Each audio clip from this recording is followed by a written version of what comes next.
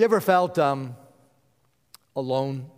Had a moment in your life when you felt truly alone? Maybe you looked around to see who had your back and there wasn't anybody. Maybe it was when you went off to college for the first time, or maybe you faced a major life setback, a job loss, or maybe the loss of a spouse through divorce or death. I remember a woman in the church who lost her husband quite suddenly at the age of 60. And she had never lived alone. They had married right out of high school. Her children were living in California and Texas, and he had taken care of all the legal and financial affairs. She wasn't even sure where the checkbook was. And with tears in her eyes, she said to me, "For the first time in my life, I feel completely alone in the universe, and it's terrifying." Maybe you felt like that. Well, we're in a series on the Godhead, and we spent 3 weeks talking about God the Father. Last week we talked about Jesus as our friend, and today we talk about Jesus as our mediator. Our text is from Paul's first letter to Timothy, chapter 2, beginning in verse 1. "I urge then, first of all, that petitions and prayers, intercession, and thanksgiving be made for all people, for kings and all those in authority, that we may live peaceful and quiet lives in all godliness and holiness. And this is good and pleases God our Savior, who wants all people to be saved and to come to a knowledge of the truth. For there is one God and one mediator between God and mankind, the man Christ Jesus, who gave himself as a ransom for all people." Well, when we begin talking about Jesus, the first thing we have to understand is that he was fully God and fully man. And not just a little bit human or a touch of the divine, but fully both. As John's gospel declares, the Word became flesh and dwelt among us. And whenever the church has got this wrong, and that has happened in a number of times throughout church history, we head down this dead-end road. And because Jesus is both God and man, he has two states. Theologians called it his state of humiliation and his state of exaltation. His state of humiliation began at his conception and ended at his death. His state of exaltation began when he descended into Hades, rose from the dead, ascended back into heaven, where he now sits at the right hand of God the Father Almighty, and where he assumes three offices: prophet, priest, and king. Now, as prophet, Jesus communicates the word of God to us. Now, the role of prophet is to communicate God's truth to the world through an imperfect communicator. Whenever God tries to speak through a human, it always comes out a little bit distorted. But Jesus is the perfect revealer of divine truth. Again, as John writes in his gospel, in the beginning was the Word was with God, and the Word was God. You see, the reason that people in Jesus' day say that he spoke with authority is because he was the Word. But not only is he prophet, he's also king.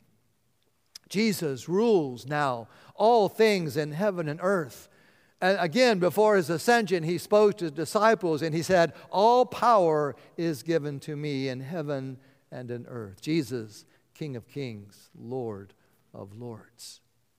So he's prophet, he's prophet and he's king, but he's also priest. And as priest, his role is to intercede for us. You see, a priest in the Old Testament offered sacrifices for the sins of the worshiper. And the book of Hebrews does this great job of comparing and contrasting the Levitical priests with Jesus' priesthood. You see, that the Hebrew priests were from the tribe of Levi. That was the law. Jesus from the tribe of Judah. The Hebrew priest, being human, died. Jesus lives forever. The Hebrew priests were imperfect sinners. Jesus, the Bible says, was holy and blameless and pure and exalted in the heavens. So Jesus, as our high priest, both offered up a sacrifice once and for all for the sins of the world, and also was the sacrifice. See, Jesus was both our high priest and the Lamb of God. And the Bible tells us that now he intercedes for us. The writer of Hebrews says in chapter 7, therefore he is able to save completely those who come to God through him, because he always lives to intercede for them. Did you hear that? Jesus lives to intercede for us. So Jesus did not go to heaven after his earthly ministry and take a break. All right. Kind of done being the great shepherd for now. I hope these guys can take care of it from now on out. I'm not going to do it. You guys can do it. Fortunately, he didn't say that. Jesus is still very active on our behalf in heaven. So what does this mean? Well, according to Webster's dictionary, to intercede means to go or to pass between. To act as between parties with a view to reconcile those who differ or contend. To mediate or to make intercession. Now, to mediate, Webster's dictionary says this. To mediate means between two extremes. To interpose between parties as the equal friend of each. To negotiate between persons at variance with a view to reconciliation. To mediate a peace or intercession. Isn't that interesting how mediation defines intercession, and intercession is used to define mediation? You cannot have one without the other. And it goes on all the time. Whenever Pastor Mark gets in trouble with the law, which is not infrequent, he hires a lawyer. And that lawyer represents his point of view, that he's not guilty. So whenever you need to go to court, you hire a lawyer to intercede for you. In the same way, Jesus intercedes. He represents us to God. Again, John chapter 1 says, no one has ever seen God, but the one and only Son, who is himself God and is in closest relationship with the Father, has made him known. So Jesus has made known God the Father to us. Jesus has drawn a picture of God, and so that now we know what he looks like. And not only does he represent God to us, he represents us to God. He was the ultimate attorney for both sides. He is the ultimate, the final, and the only go-between. Jesus functions, you see, as our representative, guaranteeing our access to the Father and the benefits of redemption that come with being his children.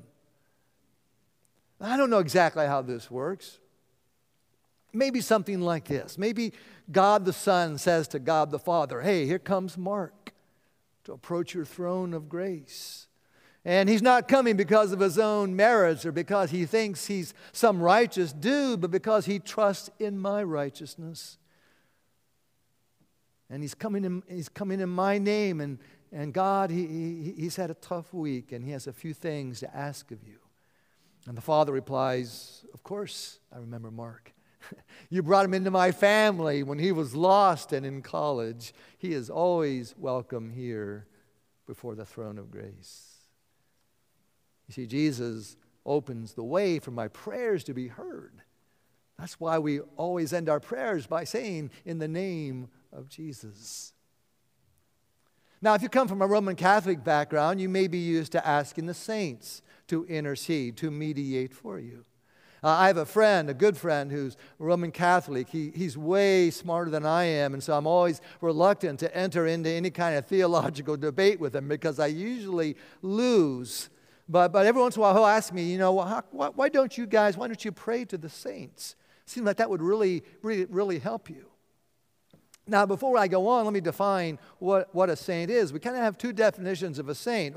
We think a saint who's someone who's been exceptionally good or holy, right? So we know most of us don't qualify for that. But remember 2 weeks ago when we were looking at the book of Ephesians, and Paul addressed them as God's holy people. But what did we learn later on about the church in Ephesus? They weren't acting like holy people, were they? Paul said, quit your stealing, quit cheating, quit acting stupid. Do you remember that? But still, he calls them holy. You see, in the Protestant tradition, a saint is anybody who's a Christian. You don't have to be extraordinarily holy or good. Now, in the Catholic tradition, to be a saint, you have to have shown an unusually high degree of holiness. You need to have performed at least 2 miracles, and you need to be dead. Okay, you can't be a living saint. And then the Pope has to sign off on you as well. And so it's the latter definition that my friend and I usually argue about, and usually it goes like this. He'll say, you know, Mark, you believe the saints are alive in heaven, right? I say, yes. He says, do you believe in the communion of saints, that Christians both in heaven and on earth still belong to the church? I'll say, absolutely. He says, does God expect us to pray for each other? Yes, I do. And then he'll say, okay, then why can't we pray to the saints who are now united with God and are much closer to Him than we are? And then I'll answer, well, the Bible doesn't tell us to do that. We don't even know if the saints in heaven can even hear us. And sometimes I wish they wouldn't, don't you? Don't you something, you act a certain way? Boy, I hope nobody in heaven heard that, because that wasn't too slick. And then he'll quote from Revelation about the prayers of the saints, and then I quote from 1 Timothy, and by that time, then our discussion's over with. He thinks he won. I think I won. Are you doing something wrong if you pray to the saints? Absolutely not. But why not go directly to Jesus, that we know hears us and is interceding for us? You see, we're intercessors as well. Paul makes that clear in the first part of our text. He says, I urge you then, first of all, that petitions, prayers, intercession, thanksgiving be made for all people, for kings and all those in authority, that we may live, listen, that we may live peaceful and quiet lives in all godliness and holiness. So not only is Jesus an intercessor, but he calls you and me, the church, to be intercessors as well. Verse 3 says that when we do that, it pleases God. It makes God happy. And God works through our prayers to bring peace to this world. And so our intercessory ministry is simply an extension of Jesus' intercessory work. We are given the privilege of representing the world at the throne of God's grace. And we get to represent God to our neighbors and to our friends and to our family. I have a designated time each morning for prayer, and I keep a prayer journal, and I write down in there the nations I feel God wants me to pray for. I pray for these nations' leaders. I pray for peace. I pray for our country, especially during this upcoming election. I pray for the cities that are having difficulties. I have names of people who are struggling with addictions and illnesses and broken relationships, people and friends who are lost and far from God. Because Paul makes it clear here that you and I are given this ministry. We are given the role of being intercessors. And so Paul says, you want to live in a peaceful and quiet world? You better get on your knees and act as an intercessor. But not only is Jesus our intercessor and our mediator, he's also our advocate. In the book of Zechariah, there's a he has these interesting visions. If you've never read through the book, you should. It's a short book, but it's very interesting. And in one of these visions, he has this vision of the high priest, whose name was Joshua at that time. And Zechariah's vision seems to take place in this divine courtroom. And it seems that Joshua is on trial, that he has been arraigned like a criminal, standing before an angel of the Lord, and in the presence of supernatural witnesses. The high priest is accused by Satan, who stands at his right side and acts as the prosecuting attorney. And in this vision, Joshua, the high priest, is clothed with these filthy garments representing his sinfulness and the sinfulness of his nation. And in this vision, in an act of grace, the angel commands that the filthy clothes be removed and that Joshua be clothed with clean clothes, symbolizing the cleansing of his sin, his iniquity, and promising that now Joshua will have direct access into the courts of the Lord. It's a powerful vision. I don't know about you, but sometimes I feel unworthy to enter into the courts of God's throne. Sometimes I think to myself, I'm such a disappointment to God that I'm sure He wouldn't listen to my prayers. And even if He did listen, I don't think He would do anything. But listen to what Paul writes in Romans 8. He says, "Who will bring any charge against those whom God has chosen? It is God who justifies. Who then is the one who condemns? No one. Christ Jesus, who died, more than that, who was raised to life, is the right hand of God and is also interceding for us." What does that mean?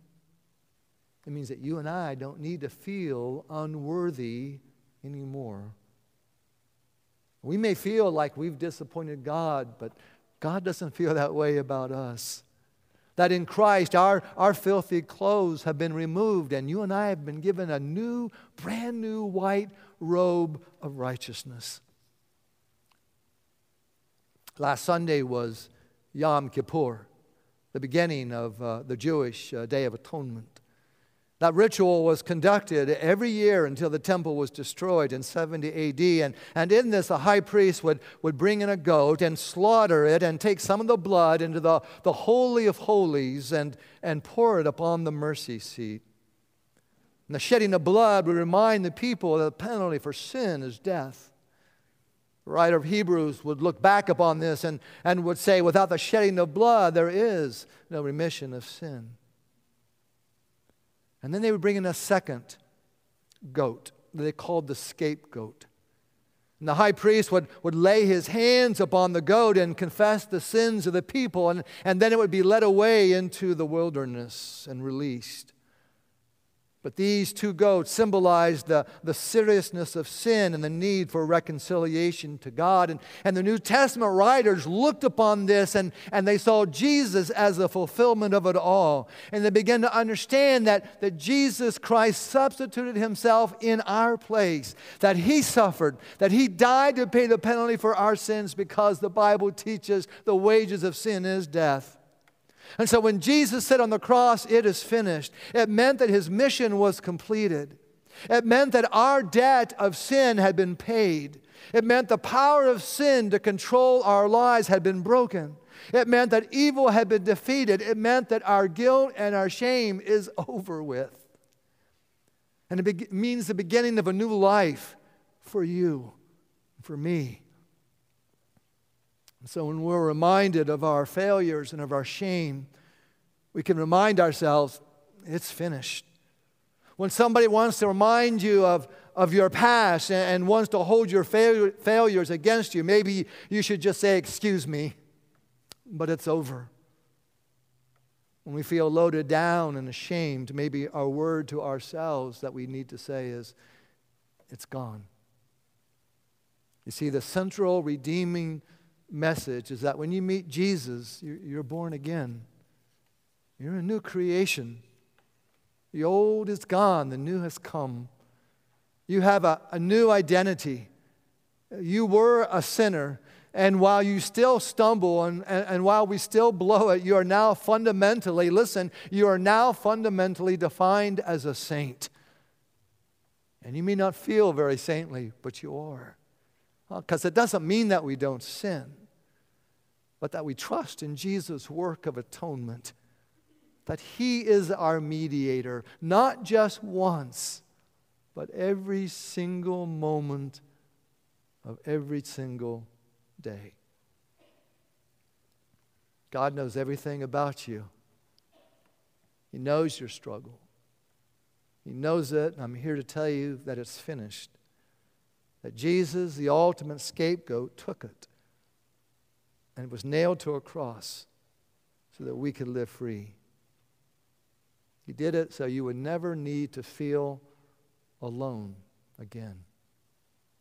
That Jesus has your back.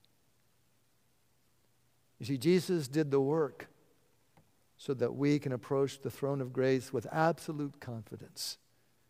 His work on the atonement on the cross is finished. But his work as mediator goes on and on and on until the end of the age, and everything is brought under his feet. King of kings, Lord of lords, our mediator and our Redeemer. Let's pray.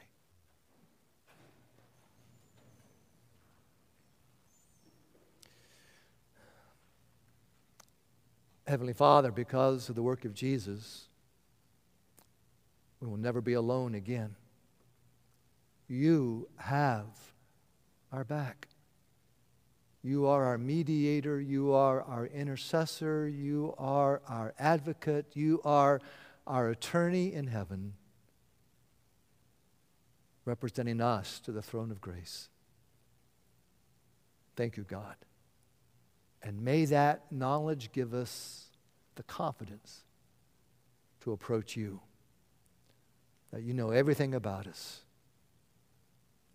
and you still love us. Thank you, we pray. Amen.